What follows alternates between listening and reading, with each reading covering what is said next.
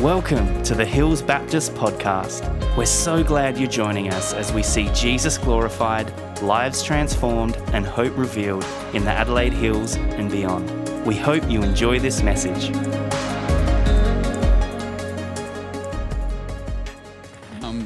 If you guys are following along, grab your Bibles out. We'll be going through Jude. It says this. It says, Jude, a servant of Christ and brother of James, to those who are called, beloved in God, the Father, and kept for Jesus Christ, may mercy, peace, and love be multiplied to you. Beloved, although I was very eager to write to you about our common salvation, I found it necessary to write, appealing to you to contend for the faith that was once for all delivered to the saints. For certain people have crept in unnoticed, who long ago were designated for this condemnation, ungodly people who pervert the grace of our God into sensuality and deny our only Master and Lord, Jesus Christ. Now I want to remind you, although you were once fully knew it, that Jesus, who saved a people out of the land of Egypt, afterward destroyed those who did not believe. And the angels who did not stay within their own position of authority, but left their proper dwelling, he has kept in eternal chains, under gloomy darkness until the judgment of that great day. Just as Sodom and Gomorrah and the surrounding cities, which will likewise indulge in sexual immorality and pursued unnatural desires, serve as an example undergoing a punishment of eternal fire. Yet in like manner, these people also, relying on their dreams, defile the flesh, reject authority, and blaspheme the glorious ones. But when the archangel Michael, contending with the devil, was disputing about the body of Moses, he did not presume to pronounce a blasphemous judgment, but said, "The Lord rebuke you." But these people blaspheme all that they do not understand, and they are destroyed by all that they, like unreasoning animals, understand instinctively. Woe to them, for they walked in the way of Cain and abandoned themselves for the sake of gain to Balaam's error and perished in Korah's rebellion. These are hidden reefs at your love feasts, and they are feeding themselves. These are hidden reefs at your love feasts, as they feast with you without fear, shepherds feeding themselves, waterless clouds swept along by the winds, fruitless trees in late autumn, twice dead, uprooted, wild waves of the sea casting up the foam of their own shame, wandering stars for whom the gloom of utter darkness has been reserved forever. It was also about these that Enoch, the seventh from Adam, prophesied, saying, "Behold, the Lord comes with 10,000 of his holy ones, to execute judgment on all and convict all the ungodly of their deeds of ungodliness, that they have committed in such an ungodly way, and all of the harsh things that ungodly sinners have spoken against him. These are the grumblers, malcontents, following their own sinful desires. They are loud-mouthed boasters, showing favoritism to gain advantage. But you must remember, beloved, the predictions of the apostle of our Lord Jesus Christ. They said to you, in the last time there will be scoffers, following their own ungodly passions.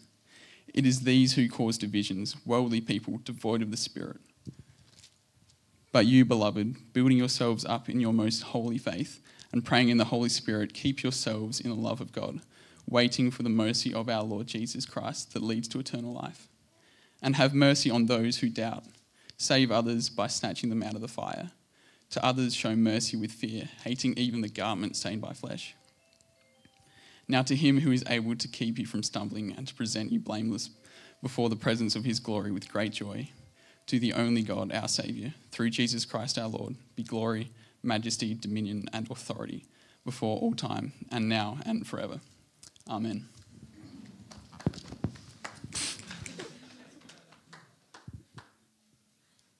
Thanks for that. How are we feeling? Good? Good to see you guys. I'm Trent. I'm one of the pastors here at Hills Baptist. I'm based more at Mount Barker. Some of you would have seen me around here before. Last time I was here was about 3 months ago. It was Easter. We did Passover. Yeah, jogging some memories. Love it. So I'm back again, and I'm excited. But this time I brought my wife, April, over in the corner, and my 2 kids, Maxana and Amos. For those who don't know me, I thought it'd be useful to kind of get to know me a little bit before we get into it. I'm an avid basketballer. I get really into that. I'm a skateboarder. That's how I spend my downtime. I'm also really like tabletop, like D&D and other board games. But more importantly, I'm a real passionate Christian. And I really, really love the Bible. And I'm really tuned into church history. An avid Baptist. And on this journey of faith with the rest of you, a flawed human, but like giving glory to God, and have been a pastor at Mount Barker for almost 6 years now. And it's been a crazy, crazy journey. But let's get into it anyway. So, we're in Jude. And I promised April that I'd make this reference. So I'm going to do it. Hey, Judas, don't make it bad. Now, some of you may get that reference. It's a Beatles song.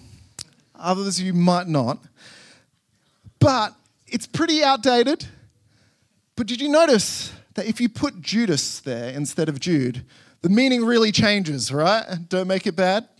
Interesting. I'm putting this out because it's actually the same name. Jude and Judas and Judah are all the same name, but it hits different. And the reason is this, is we've forgotten so much about our church history. We've forgotten so much about Jude. It's the second last book of the Bible, and we just kind of step over it because it's one chapter, right? We kind of like leave it in the sidelines because it's difficult, as we just read. It's like confusing. We don't know what's really going on. And so then we just kind of don't remember it. So much so that now when we think of Jude, we think of maybe bad movie stars like Jude Law. Yeah, I mean, or we think of Beatles songs. But that isn't how it's always been. That isn't how it's always been. We are missing an amazingly deep and beautifully written letter. And its ending is one of the most popular and amazing ways to end a church service. It's called a doxology. And it's been used for millennia. It's just crazy how much we've left behind. So tonight I wanted to come and just wanted to remind us of the central message of this letter. And that's this: contend for the faith. Don't stray from the foundation of faith, and build yourself up in the faith. So contend, don't stray, and build, all for Jesus. Let me pray. Lord, I'm humbled here this morning, as we all are, in front of your word. Lord, may you speak today. As I am not Jesus, but may instead we see and hear Jesus. May we point to that. May anything that gets in the way just fall to the ground. And may your Spirit guide us in truth. Amen. So, who was Jude? There's a few candidates, like most of the other people we kind of know. But the most logical, the most likely, and the most supported is that Jude is the brother of James, the one who wrote the letter James, which we have in our Bible. And he is the younger half-brother, depending on how you want to define that, of Jesus. Right? He gave his life to Jesus, his brother, which he would have grown up with, after Jesus died and was resurrected. And as I mentioned before, Jude is the Latin anglicized version of his name, which is really, in Greek, is Judas, and in Hebrew is Judah. So the reason why I mention this is because we do this all the time. James is actually Jacob. Yep. And I know that we're not trying to do it on purpose, and I know we're trying to wrestle in our language, but we do something when we do this. And I also understand that we need to be clear that this isn't Judas Iscariot, I get that. But what ends up happening is we strip it of its context. We remove it from its history. And it's really a shame when we do this. We forget, and then we don't remember what's happening around this letter. You see, Jacob, the leader of the Jerusalem church, James, who wrote the letter, was martyred in 62 AD, killed. So the leadership of the church in Palestine was lost. But it was taken up by Jesus' brothers. And there was three of them: Joseph, Judah, and Simon. Reminder, Judah is Jude. And these brothers are all mentioned by Paul in 1 Corinthians 9, where he legitimates their style of ministry, which was while they were traveling around in Syrio-Palestine, they were together with their wives and probably kids doing ministry to those churches. They just kept on going, and they kept the church of Jerusalem going. And this period of history for the church is brutal. They were oppressed and persecuted by both their Jewish brothers and sisters and the Romans.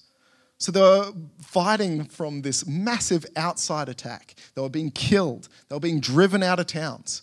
They were unpopular. The church was not a powerhouse. So they were dealing with all that type of stuff from outside coming in. And then we have this letter, and it's revealed that there's also attacks from within. There's some people that have come into the church teaching heresy.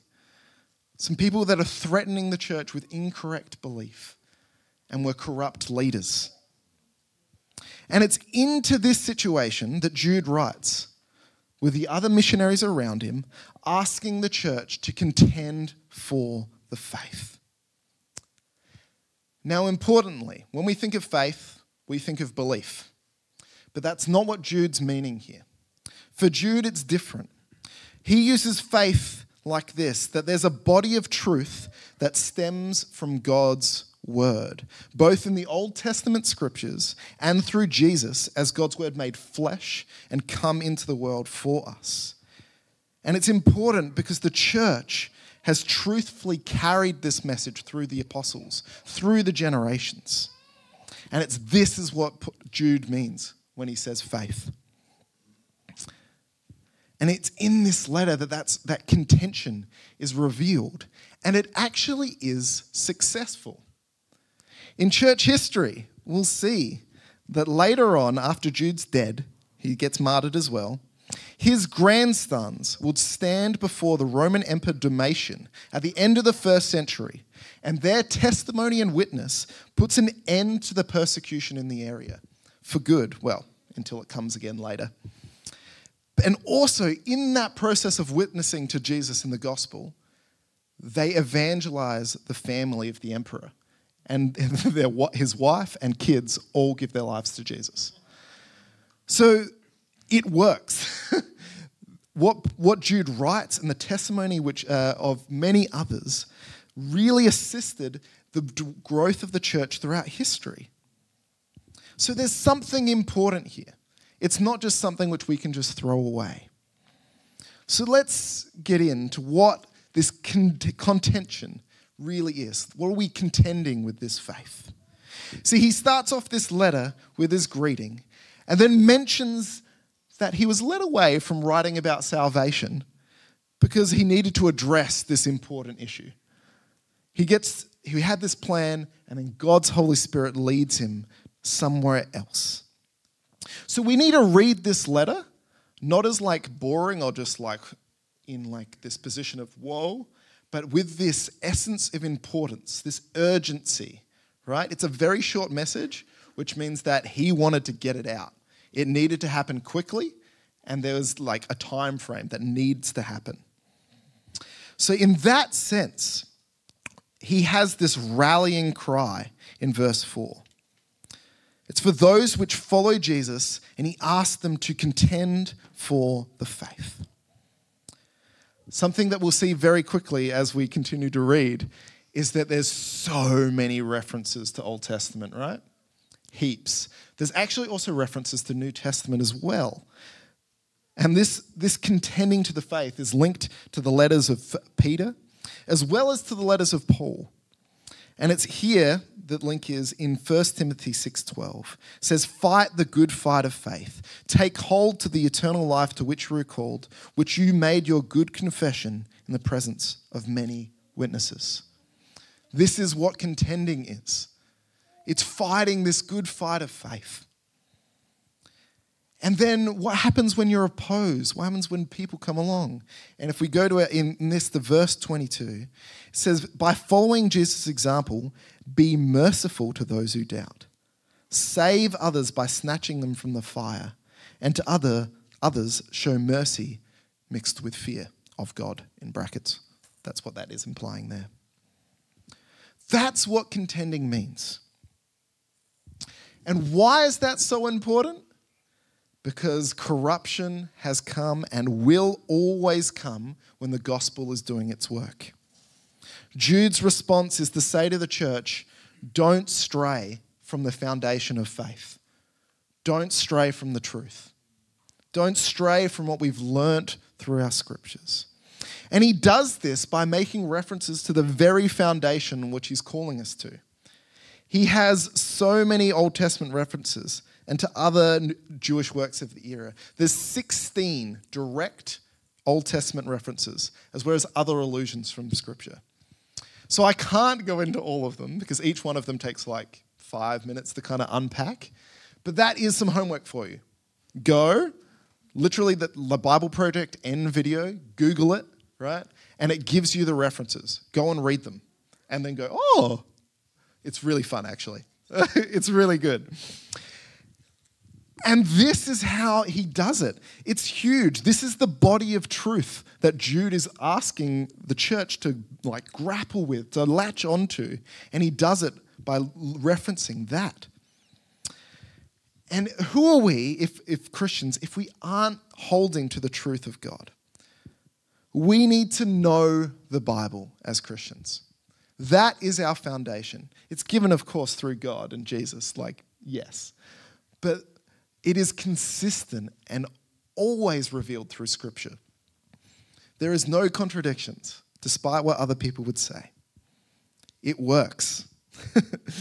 And we need to do this both by ourselves, through reading, but also through reading as a church, so we don't fall into unhelpful territory.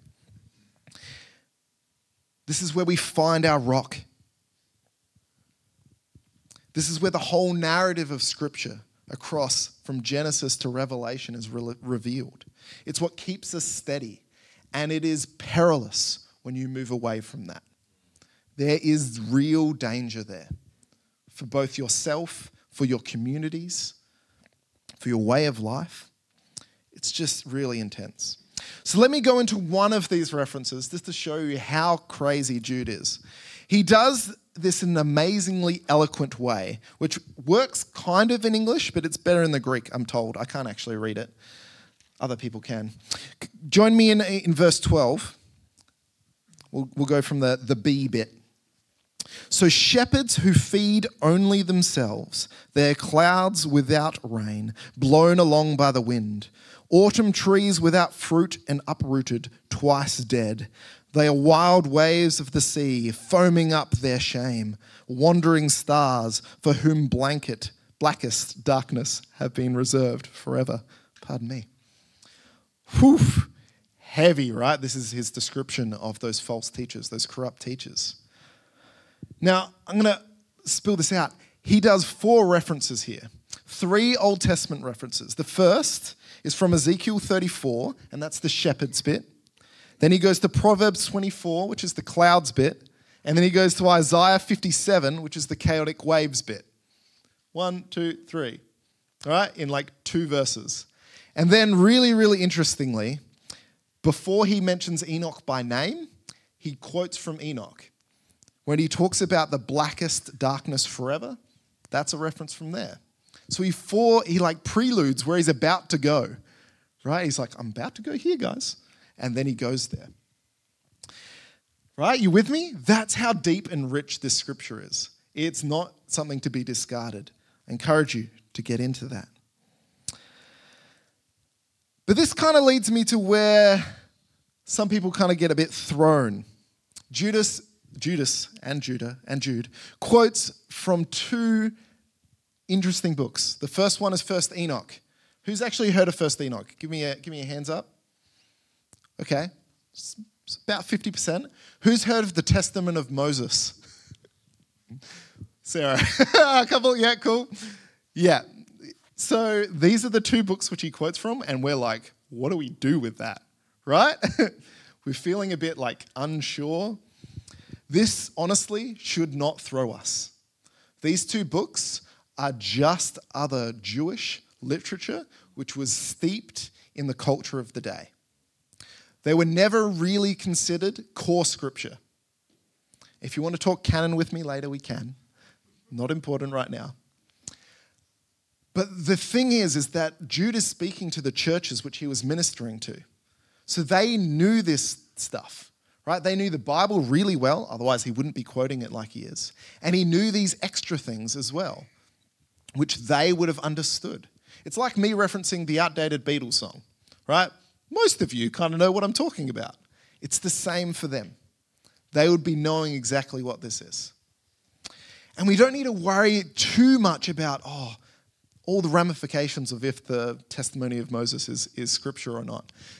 Let's not forget that Paul in Acts 17 quotes like Greek philosophers for truth. The point is that you can quote something, there can be truth in something, right, which you see in your culture, revealed through the Holy Spirit, that you can use for the gospel. It doesn't mean that the rest of it is fine, right? They don't need to then take all those other stuff.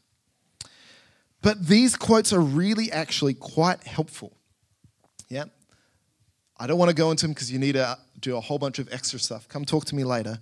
But they're really, really useful for this point.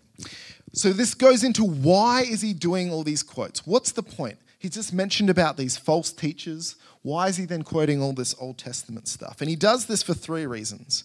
He does it to allude to and to counter what the corrupt teachers were teaching and doing. The other way which he's doing is he's making the statement that the gospel, the word of God, will always be opposed throughout history, and the enemy will always try to corrupt it. He gives warnings from the Old Testament, and then he gives warnings from Jesus, and then from Peter, and then from Paul, and then from John. So these warnings are consistent. We are always going to face opposition. Always as the church. That is what we are called to. We are called to a difficult life. I'm sorry if that's the first time you've heard that. Being a Christian is not easy. The last reason which he gives is he gives a way to identify those heresies and corrupt teachers. Now, the reason that he does this is because our scriptures are consistent.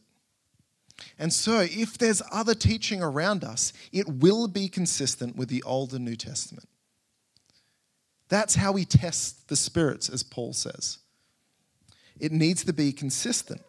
And so clearly there's an integrity issue with these false teachers. They're not being consistent in what they're teaching. It's not lining up. And the other aspect is if what we're teaching is actually truth, we can live by it. Right? If Jesus is the truth, if there's truth in the gospel message that he died and rose again and our forgiveness is found in him, and we live not in shame and condemnation, but in grace out of generous response for what God has done, and in that there is freedom and duty, if that works, you can live like that. If there's truth, you can do that. And I would say that the testimony across the centuries is that works. It is doable. The truth is evident because you can work and live it out. It's not something that you can just say and then not actually do. It's like I gave an illustration earlier at youth that if I think that a chair, if I believe and if I trust in a chair that can take my weight, and I don't sit in it, you're definitely not going to listen to what I'm saying. You're probably not going to sit in that chair. If what I'm saying matches up with what I'm doing, there's integrity. And that is the call of the life of a Christian. It is integrity in the foundation of faith, the body of truth as revealed through God's word. These other Old Testament references, they also reveal a couple of things about these false teachers. These Old Testament references really give to the heart of the problem, which is rebellion. They want to rebel against God. They want to reject God's word and authority. And not only that, they want to pull others down in their corruption. They want to get other people in so they can kind of grow in that. One of the other aspects that they have is that there's definitely some type of sexual immorality happening alongside this. This makes a whole bunch of sense in the Greek world. It makes a whole bunch of sense in our world. They were rejecting the Christian sexual ethic, potentially to the point of sexual abuse. Not only that, they were involved in gluttony, greed, arrogance, misuse of money, and general pleasure seeking. And they were justifying it by using grace as a permission. They were saying, which is a whole bunch of things which Paul addresses later, that like, oh, we've been forgiven, I can kind of do whatever I want. It makes so much sense that the brother of James has a go at this. Go and read James. It makes so much sense that he's just like, no, this is not how the life of a Christian works. And in doing so, they deny the moral implication of the gospel and thus deny Jesus himself. We as Christians are to become little Christs. That's what Christian means. We are to follow Christ, become like him. And that means that we change. It means that there is a difference made and that our actions and what we do changes. So if we deny any moral stuff, or we think we could just keep on doing and living in sin, we have not understood Jesus. Yes, there's grace which covers everything, absolutely. But that is not a permission to keep on sinning.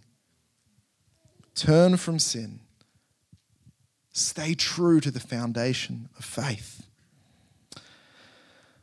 Not only that, there's some weird spiritual stuff going on here as well. There's claims that they've received revelations from God through dreams, and that authority overrides the scriptures. That gives them permission to do stuff. There's also some weird stuff about angels, and especially fallen angels. This is where the Enoch and the Testament of Moses stuff kind of come in. Enoch deals with the rebel host of heaven, the sons of God, and how they rebelled against God in Genesis 6, and all this other type of stuff. Talk to me later. And the Testament of Moses deals with how do you deal with the Satan, the devil. You don't tell the devil what to do. You let the Lord rebuke. Very interesting and actually important. All this stuff has kind of led to a lot of people speculating that there might be some Gnosticism going on. So I'm going to explain this because this leads, all of this stuff, all of these heresies, all of these weird teachings happens now. We might think it's back there 2,000 years ago. Nah. I think we can just look around at the state of our church across the last 100 years, not this church, generic church, and we can see that there's an integrity issue. We can see that there's greed. We can see that at times there's gluttony and there's definitely sexual immorality. These are not ancient problems. These are problems for us. And so these weird spiritual things, even though they're way back then, are still here. There's many different types of Gnosticism at this stage. It hasn't been formalized. But really what it's talking about is it's saying that anything that's flesh, anything that's body, anything that's physical is evil. And anything that's spiritual is all good. Is all good. Notice that both of those things is not what the gospel is on about. Both of those are anti-gospel. Yep. Jesus is incarnate. He became flesh. He came to redeem flesh. We are lived an embodied experience. And not all spiritual forces are good. The Satan is real. We are in a battle. We just happen to be on the winning side. And we know there's no power in the enemy other than what we give it ourselves. Do not fall into temptation, but rebuke the devil by handing him over to Jesus and the Lord. Here you go. God, deal with that. We don't need to. If you fight him on your own strength, you will lose. Hand it over to Jesus. That's what literally the angel Michael did in that reference. There's other weird stuff which is happening in our churches. Signs and wonders. Have you heard about adding to the gospel? If you're saved, that you will have signs and wonders, speaking in tongues, other spiritual gifts. Otherwise, you're not Christian. Not there. Other things. Have you heard that when you die, your soul will go up into the sky and there's heaven will be. That is Gnosticism. That is not what Scripture says. Our new creation will be embodied. It will be physical. It will be the new heaven and new earth here together with God. Not in some disembodied floating soul state. That's not what our gospel is. Prosperity gospel. There's no truth in that. There's no such thing as health and wealth. Look at Jesus. He died and is poor. Like, there's more. I don't want a tangent. I'm trying not to tangent. I'm going to bring it back. All that's saying is there's all this other stuff out there, right? We need to stay grounded in our foundation of faith, that is the Word of God. And we only can do that if we know it. Do not deviate from that. Don't stray from the foundation of faith. This stuff, that spiritual stuff, those incorrect teachings are dangerous. They lead to unhealthy stuff. And so Jude brings it together. But he says, instead of all that weird stuff, discard that. Instead, build yourself up in the faith. Build yourself up. And he does this, he asks us to do this by prayer. We are called to be temples of the Holy Spirit, embodied physical temples of the Holy Spirit, which is in each of us if you've accepted Jesus as your Lord and Savior. And if we are doing that, we are called to be constantly in prayer. We are called to be walking in step with the Spirit. It's sometimes really weird when you're around church long enough, you'll hear these people, I'm not really a prayerful person. Like, I know what you're saying. I get it. This is a thing from Nick Toohey, one of our other pastors. But it just doesn't make sense. Prayer is the engine room of faith, right? It's what we're called to be and walk in. You can't not be a prayerful Christian. It's like saying I'm a Christian which doesn't go to church. Like, it just doesn't really work. In this way, he calls the church to integrity. If we believe that we have access to our holy, all-powerful God in his triune nature within the Holy Spirit within us, and we don't pray with him, what are we saying about what we believe? I'm dealing with all this stuff and it's really hard, but I'm not going to turn to the one who can actually do anything about it. It doesn't make sense. There's an inconsistency if that is your life. Walk in prayer. Walk with the Spirit. Build yourself up in the faith. It's no mistake that he talks about being built up because he just spoke about this foundation of faith. The foundation of faith is the Word. So build yourself on that in prayer. That is what Jude is asking for us to do. So that leads me to our so what? I kind of get some aspects about Jude. I've got some work to do maybe when I get home. What do I kind of leave from here? And those are really actually my main points. For those who are established in the faith, those who kind of have been walking with Jesus, contend for the faith. Fight that good fight. Be people of mercy, bringing others to Christ through the power of the gospel. That is our call, to make disciples who make disciples, and to the ends of the earth. That is what Jesus has left us with. It's his mission. And if you call Jesus Lord, you're part of that. So let's do that. That's what this church is on about. They had an eldership retreat yesterday. And they listed all the stuff which is the church is doing. It's more than what Nick just shared in the notices. It was like many, many, many pages, right? This church is active in doing stuff. Come join us. Contend with us. Yeah? Contend as you join Bible study, as you get involved in the church. It's a good place to be.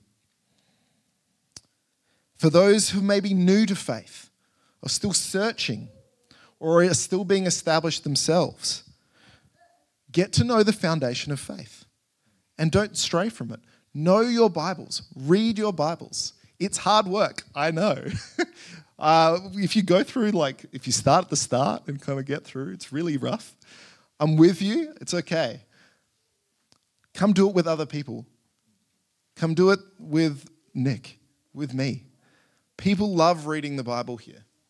We read it a while ago where we read the whole Bible, aloud in this church from this spot. Let's read the Bible. Let's get into it. Let's know what we're talking about. Let's be established in that so that we can breathe it just like what Jude does. So we understand, I know these references. I get it. We don't have to look them up because we're living it and we're breathing it out. And for those who maybe have questions or doubts or have strayed or are even completely new, that's great. Question. I want you to do that because I think that Jesus has the truth. Search for Jesus and it works. Keep on bringing it back to that, back to our word. And for those which are in Christ, those who call Christ Lord, which is most of us here have some relation to Christ, otherwise you wouldn't be in this building. Build yourself up in the faith by prayer. This is essential for Christians. It's what our call is, to walk in step with the Spirit. It's how we empower ourselves, not with our own power, but with the Holy Spirit, the Almighty God within us. We would be silly not to. So I'm going to pray.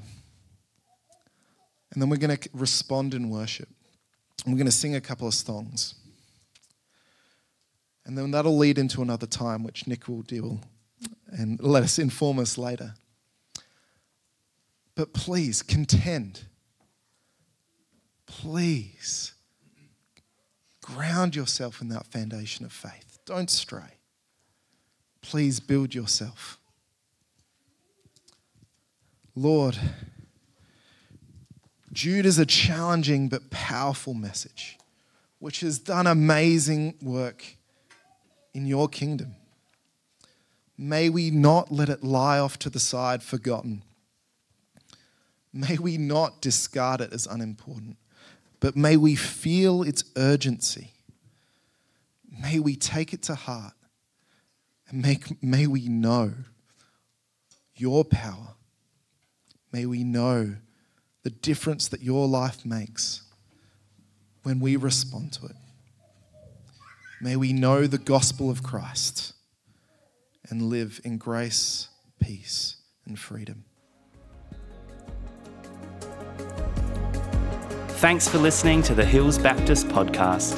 If you'd like to partner with us in developing and equipping passionate disciples who love God, love people, and boldly share the gospel, you can do that at hillsbaptist.com/giving. We pray this message has empowered you to live and love more like Jesus. Have an amazing day.